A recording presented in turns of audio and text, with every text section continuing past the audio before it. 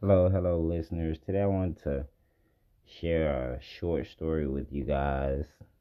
I was strolling social media and I saw a post and it said, "Spamming is corny. Stop it." And you can see people laugh, you can see some people like it.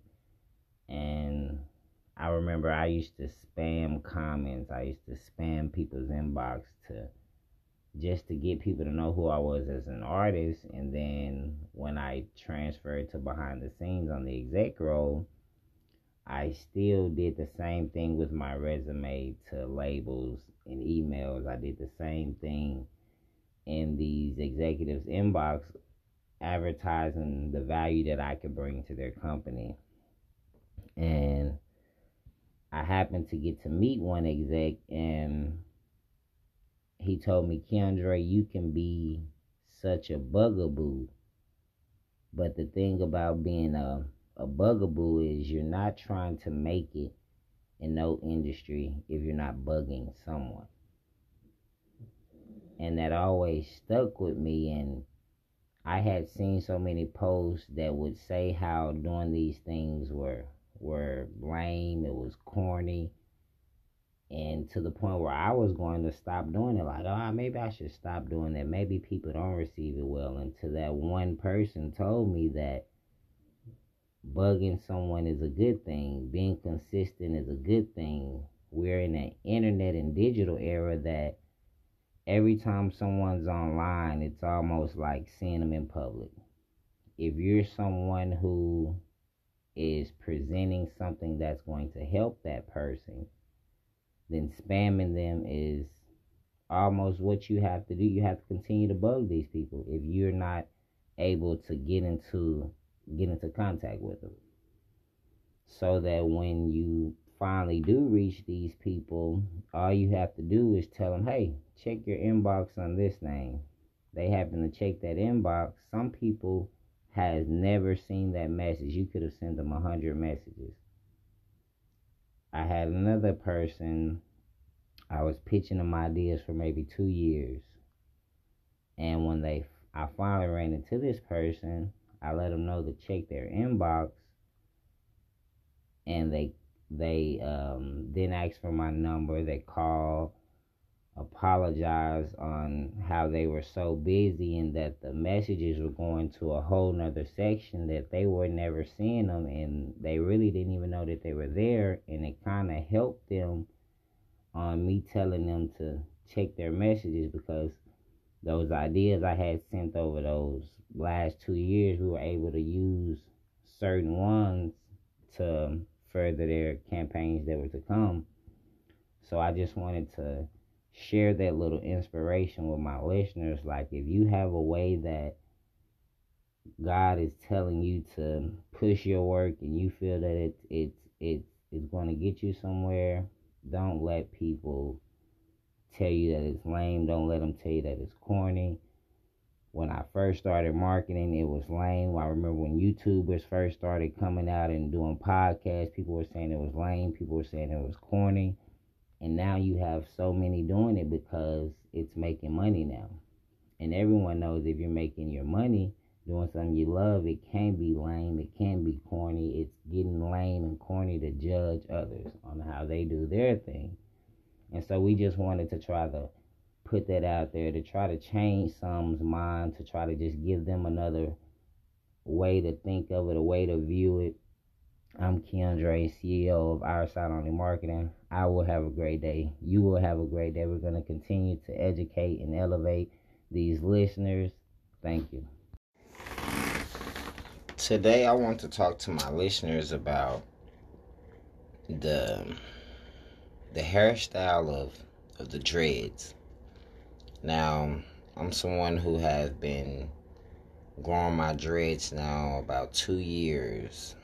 And lately, for the last couple weeks, I've been getting a lot of people come to me and they've been telling me, your hair is it's so bright, it's so shiny, it's dark and black. And I didn't really take notice. I had just gotten a haircut, so I was giving the praise to my barber. He did a great job.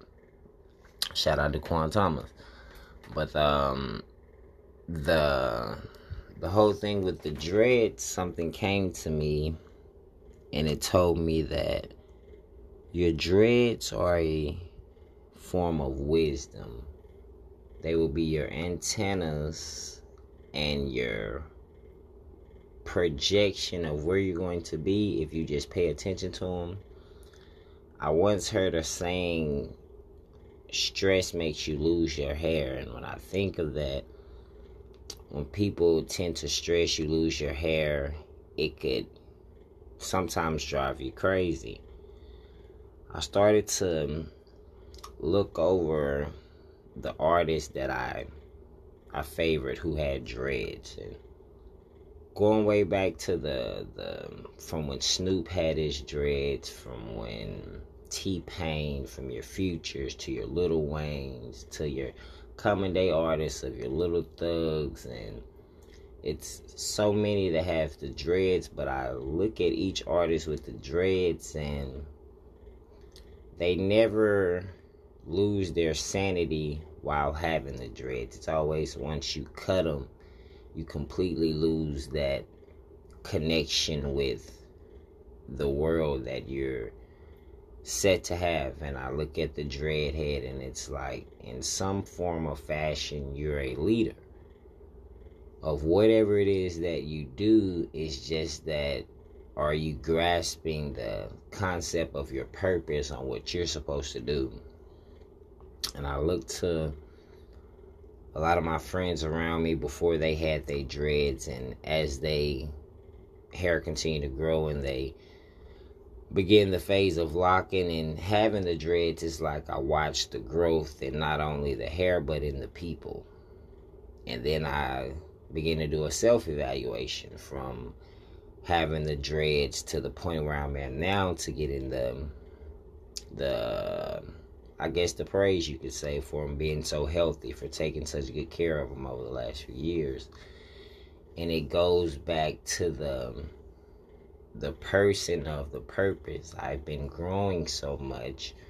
I've been nurturing my soul with knowledge, so that I'm a vessel to be used at the right time because of the knowledge that I put up on myself to know. I just want all of my people today to know that the process of the dreads can be formed into the process of a business, the process of growth. It will take time. It's not a beautiful phase throughout the whole process, but through the rough stages, it will make you value once you get to the end of where you're getting your praise for taking care of whatever it is that you have. I'm Keandre Whitlock, CEO of Our Shot Only Marketing Agency. I will have a great day. You will have a great day. We will have a great day. Thank you.